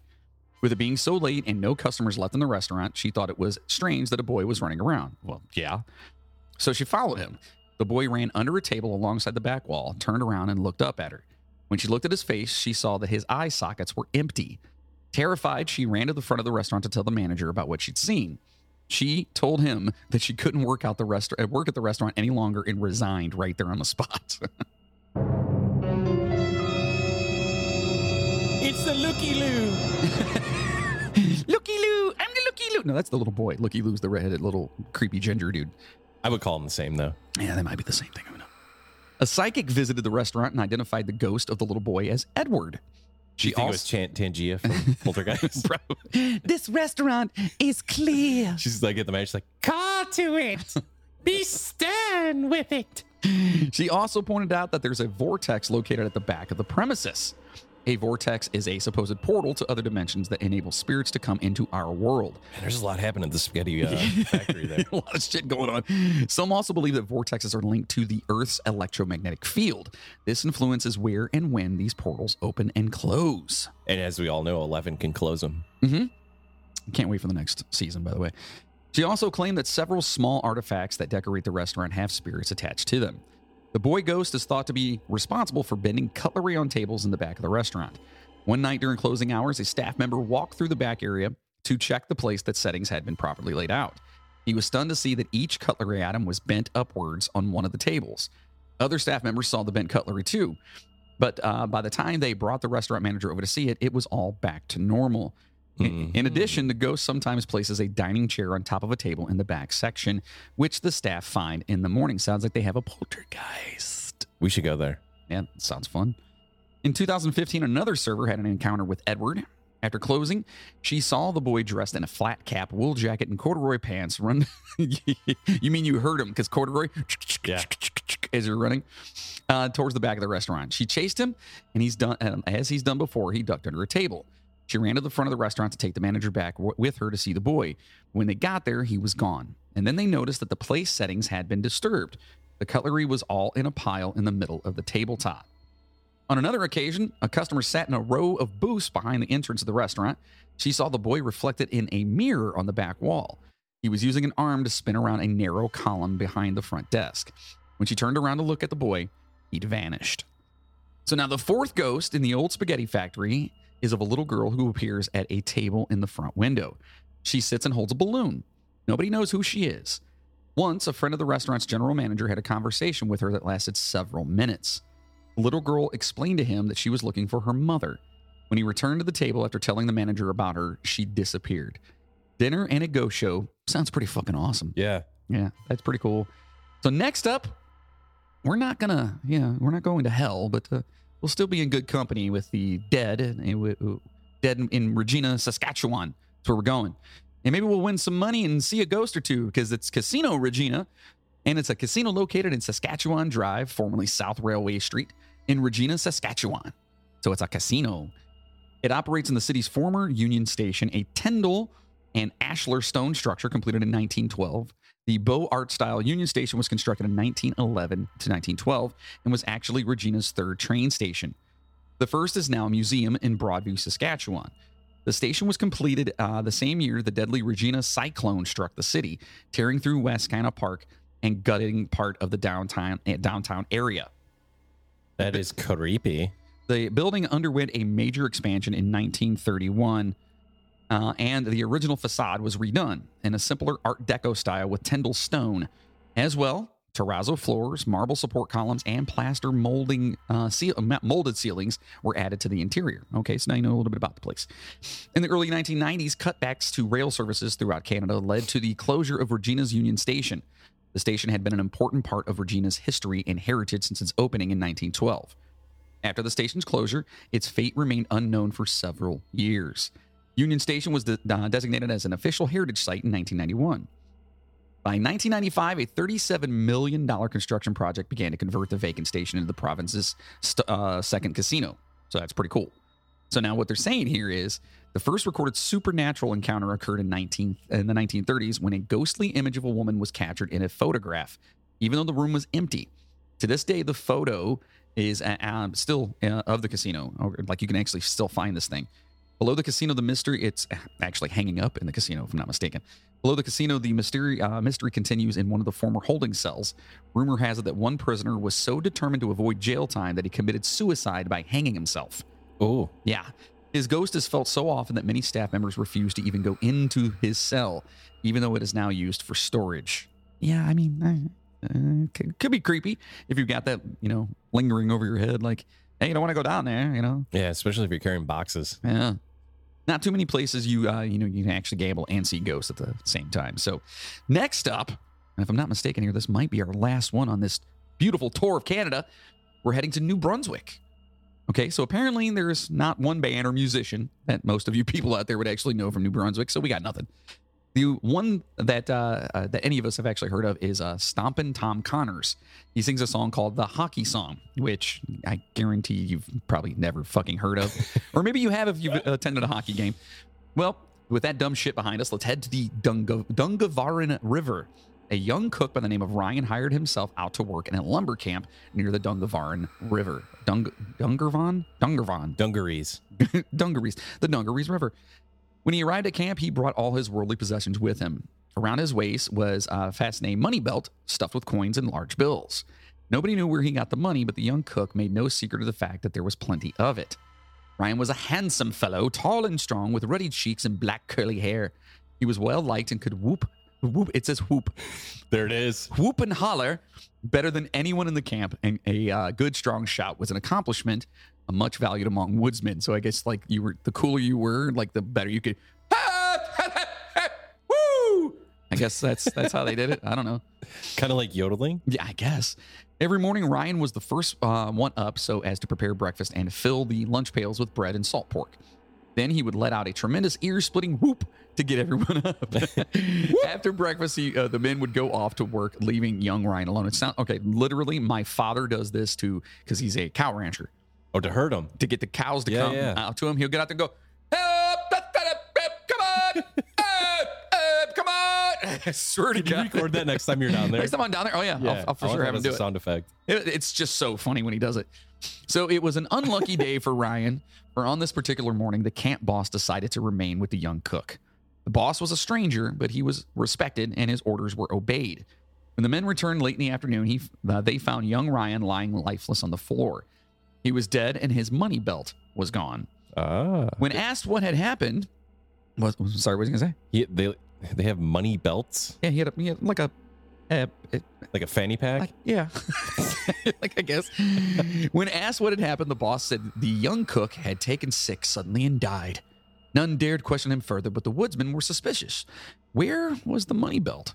That night, a raging storm swept upon the camp, making it impossible to leave, so the men had to bury the poor cook in a shallow grave in the forest. As they trudged back to the camp, they stopped dead in their tracks. For above the howling and moaning of the wind came the most dreadful whoops and screams anyone has ever heard. It continued all that night and all the next day, driving the men crazy with fear. They'd left camp, never to return. For years, the haunting sounds continued until Father Murdoch, a priest from Renoir, was asked to put the poor spirit to rest. From over the wilderness grave, Father Murdoch read some holy words from the Bible and made a sign of the cross. Some say Father Murdoch succeeded in quieting the ghost, but others declared the fearful cries of Ryan could be heard to this very fucking day. Creepy. Creepy. And now, ladies and gentlemen, it's time for our new segment, WTF. Or as I like to say, what the So last week, in getting in the Christmas spirit, holiday spirit, I don't want to offend any of our listeners. Watch yourself, buddy. Oh boy. We went over the top gifts as of Amazon. Well, as they rated them for this year. And some of them were interesting. Some of them were kind of cool. Like the shooting gallery was cool. Yeah, that was cool. And we came up with a wonderful idea of fecal fighters. The fecal fighters. Which is in the works, by the way. Which those t-shirts will be coming soon. Yeah, that's going to be good. Entire line of them. So a lot of you, I'm not going to say are lazy, but you are American if you're listening from America. Yeah. A lot of people just buy gift cards. It's easier. You know, they're at Giant Eagle, I shouldn't say Giant Eagle, their grocery store, gas station, and they buy gift cards, and that's what they give for gifts. Okay. So since it's so popular, I was wondering what were the top gift cards that were bought to be gifted this year. Oh boy, it's got the gas card has to be like number one, right? It's pretty interesting. Yeah. All right, let's check it out. So this is according to Money Talks News. Okay. They track this. And there's only 1, 2, 3, 4, 5, 6, 7, 8, 9. There's only 9. There's not even 10. Okay. So it's top 9. So we'll go from last place to first place. Okay. All right. So in least place is Disney. People are buying Disney gift cards. Now I'm assuming this is for Disney Plus or it could be Disney Gift Shop. It doesn't really say. Yeah, I would imagine it's probably bilateral. Disney Plus. Yeah. Because everybody's watching Disney Plus. There's Disney stores in the mall. By the way, I finally saw that episode. Which one? The Mandalorian. Oh, yeah. It's awesome. Awesome, right? Yeah, it was really good. So cool. I'm really hooked on that show now. It's so good. I love it. And I'm not as hateful of Baby Yoda anymore. No, because he's no longer Baby Yoda. He actually has a name. Grogu. Yeah. And he's starting to coming to his own now, and you're starting to find out a little bit more about him. It's super cool. It's pretty good. Yeah. I was a little sad that his ship got blown up, but yeah, I want to see what happens now. He's got to get a new ship, right? Yeah. So anyways, the next one is Netflix. Netflix gift cards. That's number 8. Which is odd because you think everybody has Netflix at this point, right? Yeah, but a gift card. So would someone give you like $14.99 gift card? It's like a subscription. You can get it in like 3 months, 1 year intervals. I see. Okay. I could see if you had like a younger kid, like a teenager, or someone becoming a teenager. Yeah. And it would be like, okay, well, here's a Netflix gift card. Someone moving out on their own, maybe, or something. Yeah. Okay. Next one up is REI. I have no idea what the hell that is. Do you? No clue. Never heard of it. I'll have to look that up. Is that like a clothing store? Maybe. I don't know. I'll look it up real quick. I don't want to click it because I don't want to lose my spot. Right now. Yeah, good. I'll look it up. Whatever it is, it says REI, capital R, capital E, capital I. Let's see. A top brand gear, clothing, and outdoor apparel. Oh, okay. So it's kind of like a Cabela's or a Bass Pro Shop kind of deal. Yeah, it looks like it. All right. That's not a bad one, I guess.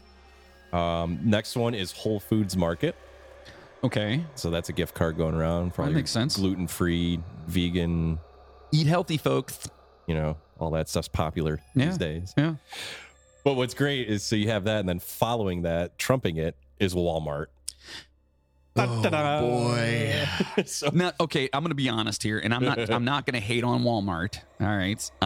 But that's a lazy fucking gift. Right? That's a lazy gift. Right. There's no thought. There's no thought. That's like, oh shit, I need something. Right. It's last minute. You were at Walmart and you were like, fuck it. Yeah. I don't know what to get Billy. I guess I'll just get him a Walmart That's number 4. Okay. Number 4. That's been bought this year. Okay. So a lot of people are getting Walmart gift cards. Okay. Merry Christmas, guys.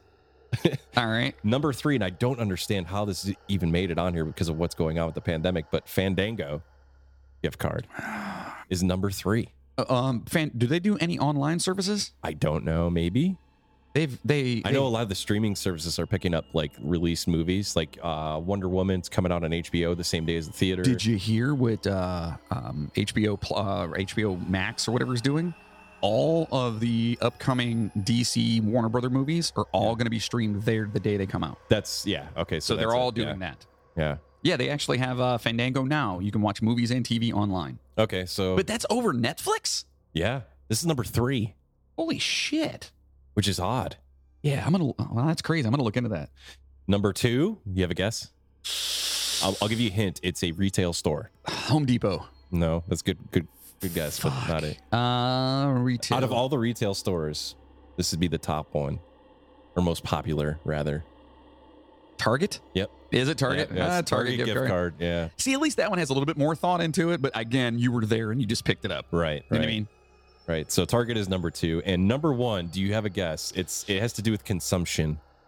It's not a retail thing. Wait, consumption like the Black Death food, kind of thing? Number 1. HelloFresh. When you think of gift cards, what would you think?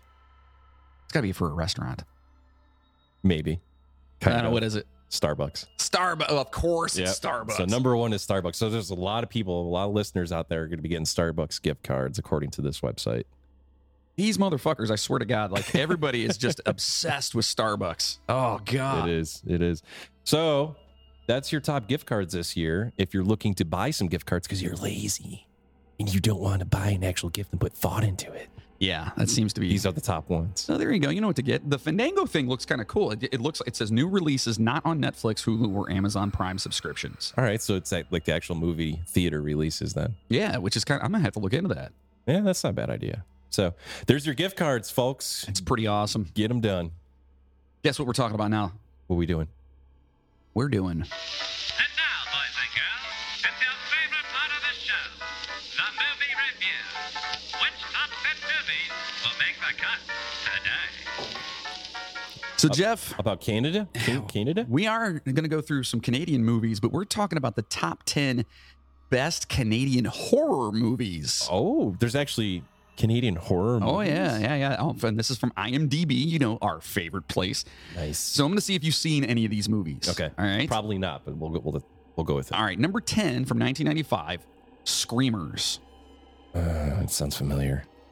Military commander stationed off-planet during an interplanetary war travels through the devastated landscape to negotiate a peace treaty, but discovers that the primitive robots they built to kill enemy combatants have gained sentience. Peter Weller, Roy Dupuis, Jennifer Rubin, and Andrew Lauer. Peter Weller's RoboCop. Yeah, he was RoboCop, yeah. So this is 95, so he had to have been relatively old. Yeah. Right? Yeah. Because RoboCop was, mid-80s? Yep. Yeah. So maybe not relatively. Never seen it, though. Yeah, I've never seen it either. Anyway, 6.4 stars. Not bad. Grossed $5.78 million. Well, not too bad on there. So number 9.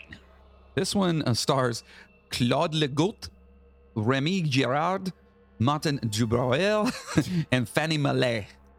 It is 7 Days. Nope. A doctor seeks revenge by kidnapping, torturing, and killing the man who raped and murdered his young daughter. Is that Liam Neeson movie? It sounds like it. I don't know who you are, but I'm going to find you. So it says another excellent script by Patrick Senecal, Quebec's master of horror, the man responsible for Sur le Sud. So I'm going to say these are all in French. These are French movies. So this one, 6.5 stars, and it doesn't even say that it made any kind of money whatsoever. So, yeah. It was a whoosh. Yeah. Number 8, Pen, P-I-N, Pen. No. Isolated by his strange parents, Leon finds solace in an imaginary friend, which happens to be an anatomy doll from his father's doctor's office. Unfortunately, the doll begins to take over Leon's life and his sister's life as well. Sounds amazing. It does sound pretty fun, but it sounds like fucking child's play. Kind of. Yeah. And David Hewlett, Cynthia Preston, Terry O'Quinn, and Bronwyn Mantell. I don't know. 6.6 from 1988. Holy shit. Number 7 is 5150 Elms Way. Said Eddie Van Halen's I was going to say the same thing. Is located at the end of a quiet street in a small town. When Yannick fell off his bike, he knocked at the door of the Beaulieu residence so he could clean the blood off of his clothes. Because he fell off his bike? Yeah, apparently. I don't know. It's another French one. 6.6 stars. Let's see here. Number 6, Ginger Snaps. Ooh, I love Ginger Snaps. Two death-obsessed sisters outcast in their suburban neighborhood must deal with the tragic consequences when one of them is bitten by a deadly werewolf. Say what? So this one's 6.8. It's a 2000 movie. It grossed $0 million. $0 million. That's what it says. All right, you ready? Yes. Number 5, Scanners. Okay, seen that. Yes. Scanners is amazing. That's a Canadian movie? Apparently, yeah. I didn't know that. Jennifer O'Neill, Stephen Lack, Patrick McGoohan, and Lawrence Dane. A scientist sends a man with extraordinary psychic powers to hunt others like him. And it's one of the greatest... that's the head exploding, right? The head exploding for the news anchor. Yeah, he's just sitting here all of a sudden. Whoop. Yeah. Grossed $14.23 million, 6.8 stars on here from 1981. Here's one. This is actually, I've heard about this movie, but I've never really, I don't think I've ever seen it. It's Videodrome. No. A programmer at a TV station that specializes in adult entertainment searches for the producers of a dangerous and bizarre broadcast. James Woods, Debbie Harry, who is Blondie. Yeah. Sonia Smits, and Peter Dvorsky from 1983. I've heard a lot about this and heard that's very highly rated. And 7.2 stars. Wow. Yeah.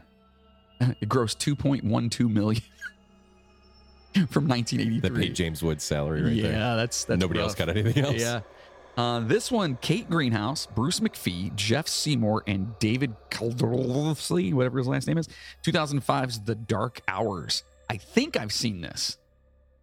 A beautiful but burnt-out psychiatrist goes to the family's winter cottage for a weekend with her husband and sister, which is interrupted when a terrifying and unexpected guest arrives, a violent sex offender and patient of the doctor's. Ooh. Yeah, it's kind of fucked up. It's only got 6 stars, but anyway, it's number 3 on here. Number 2 was mentioned earlier. This is Sur les Cieux. Obviously a French movie, grossed $2.1 million. Jesus. In Montreal, on the same day that the policeman shot 21 children, killing 11 without any reason, the successful writer Thomas Roy amputates his fingers and tries to commit suicide. What the That sounds like a winning movie to me. What is going on in this movie? 6.5 stars on there. And in number 1, which is crazy that this is the number 1 Canadian horror movie, and I've never heard of this. It's called Shivers. The residents of a suburban high-rise apartment building are being infected by a strain of parasites that turn them into mindless, sex-crazed fiends out to infect others by the slightest sexual contact. It's a David Cronenberg movie, though. Huh. Paul year? 1975. 75. Paul Hampton, Joe Silver, Lynn Lowry, Alan Coleman, 6.5 on the motherfucking thing. So there you go. Those are your top 10 Canadian horror movies. I wonder if any of our listeners have seen any. I don't know. I'd like to know if they did, though. That'd be really cool because, I mean, I've seen Scanners. Yeah, that's about it. That's pretty much all I've seen. So we apologize for that. Anyway. So, yeah, those are your top movies right there. So what do you think about Canada, eh? It's creepy. It is creepy. It's got some creepy shit in there. And they're awfully sorry. Sorry. Like about everything. No, we love you guys. Seriously. Thank you guys so much for, and like you were our number one country outside of the United States for us then this past year, I guess you'd say, or whatever. So it's really cool that Canada doesn't hate us. Yeah. See that? Yeah. So, all right, passengers, we hope you enjoy your ride with us on Creepy Canada. Next week, we're going to dive into the Dozier School for Boys. Do you know what that is? Is that like an X-Men thing? No. It's actually a true horror story where forensic anthropologists are working to find the unmarked graves of the 81 boys known to have died at this notorious reform school in the Florida Panhandle.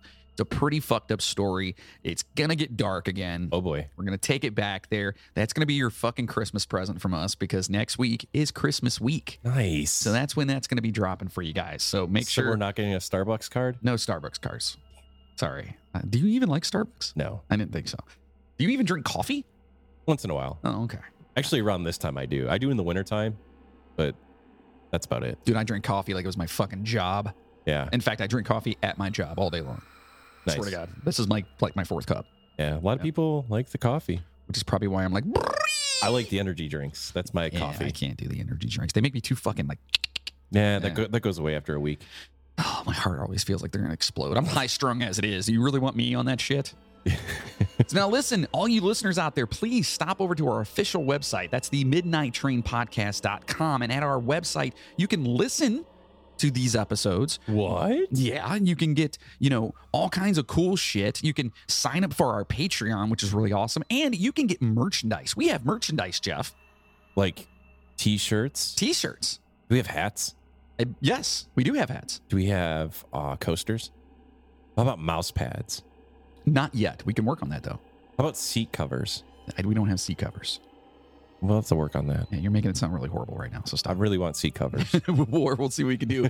But our new line of fecal fighters shit-eating robot t-shirts will be dropping soon. We're actually working on those now. I'm trying to get at least the first one before Christmas, but I doubt it's going to happen.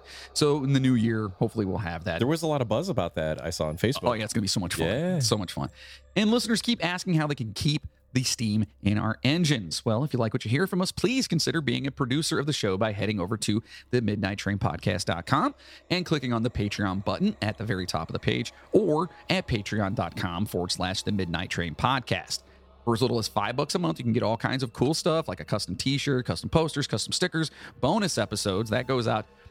We try to do them at least every couple of weeks, and we've due to some... Well, we got the holidays right and all kinds of shit. But we do have a couple of them coming up here very soon. They're going to be awesome, and I'm really stoked about it, including another The Day the Music Died, which I'm excited about. It's Randy Newman. And you gotta send me. Even if he did, boy. So if you like what you hear, if you're a diehard fan and you want to help produce this motherfucker, our Patreon's for you. Get over there and sign up. You spend more on coffee at Starbucks. That's right. You do. I know you do. You sons of bitches. I'm just kidding. And for those of you that would rather just leave a one-time donation because you're like, hey, you know what? I like these guys, but I have commitment issues. You know what it is. It's fine. I'll tell you what. You leave a donation. Yeah. $1 or less. I'll even do it for 50 cents. Okay. All right.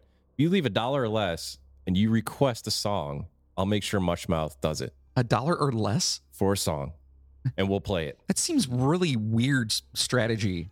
No? $1 or less. Yeah. So if they did it like for $2, you'd be like, fuck you, I'm not doing it? $2, we'll make it a video. A video. We'll do a video with it. Hold your horses there, buddy. Whoa. So anyway, you guys can donate at the over at PayPal at the Midnight Train Podcast at Gmail. Also, you can easily subscribe, and rate us on your favorite podcast platform. And most importantly, share the Midnight Train to everyone. It literally just takes a couple of minutes, and word of mouth is how we're going to get more passengers on this train and continue to bring you weekly episodes. Honestly, even if you're not listening on Apple Podcasts, yeah. For some reason, their algorithm there is what kind of mandates everything. And I don't know if it's just because Apple owns the world, or maybe because they were like the beginner of the... I don't know. I don't know what it is.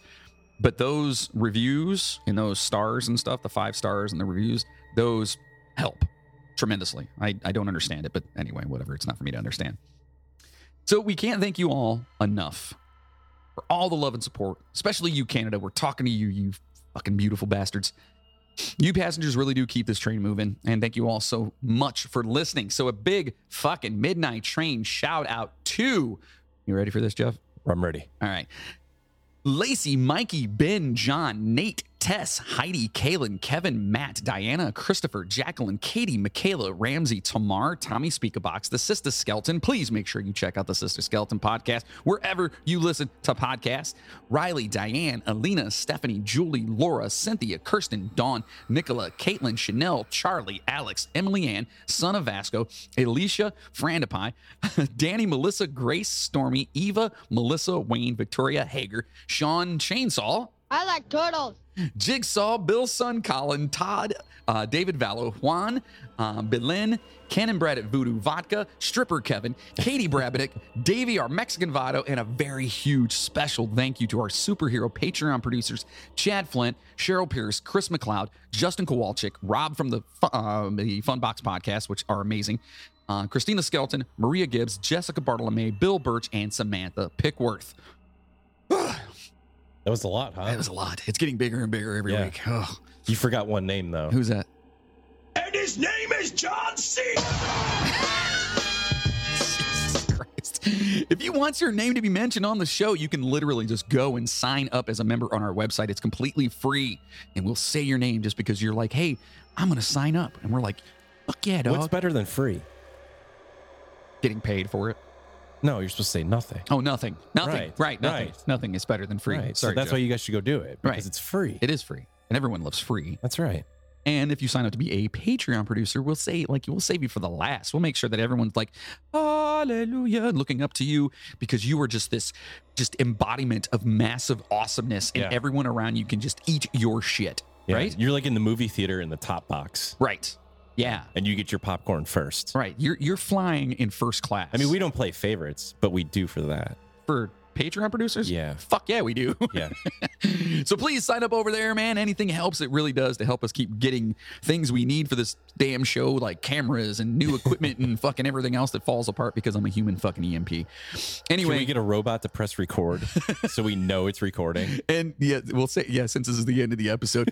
So we actually recorded pretty much, I don't know, a half hour, 45 minutes worth of this episode today, and realized that Moody and his fat fingers turned the fucking thing off.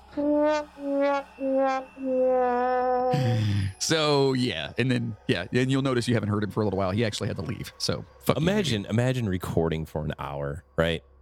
It's going along, everything's flowing, everything's great, and you look down, and the little button that's supposed to be red that says record is green. The funny part to me, though, is that when we came back from the little break or whatever, because he thought he stopped it, but he technically started it. And so it was recording while you were outside and he and I were just talking. Yeah. The whole time. Nice. So I'm going to save that, and I might actually put that at the end of this episode. Clip it. Yeah, just so people can hear just me and him just bullshitting at the very end of it, because it's pretty fucking funny. So anyways, please stay safe out there, passengers. We know it's crazy. We know Christmas is coming up. The holidays are among us. Thank you. Please do whatever you can to, stay safe and treat your family great. And, a great thing for a Christmas gift would be a Patreon a subscription for our show. You can actually go and sign them up, and all you got to do is put your email address in there, and they're going to get a thing every time we drop bonus episodes. And it's a beautiful thing, and it shows them how much you actually care. It's better than a fucking Starbucks gift card. It is. Or what was the REI or fucking Walmart. Listen, you imagine you're spending like 10 minutes, open up that little box, you open up it, Walmart, and you have to be nice, so you're like, oh, cool, Walmart. There's so much stuff I want from there. Awesome. All right, y'all. Please stay safe out there. And as always, choo-choo, motherfuckers. Or fake news. Now go home and get your fucking shine box.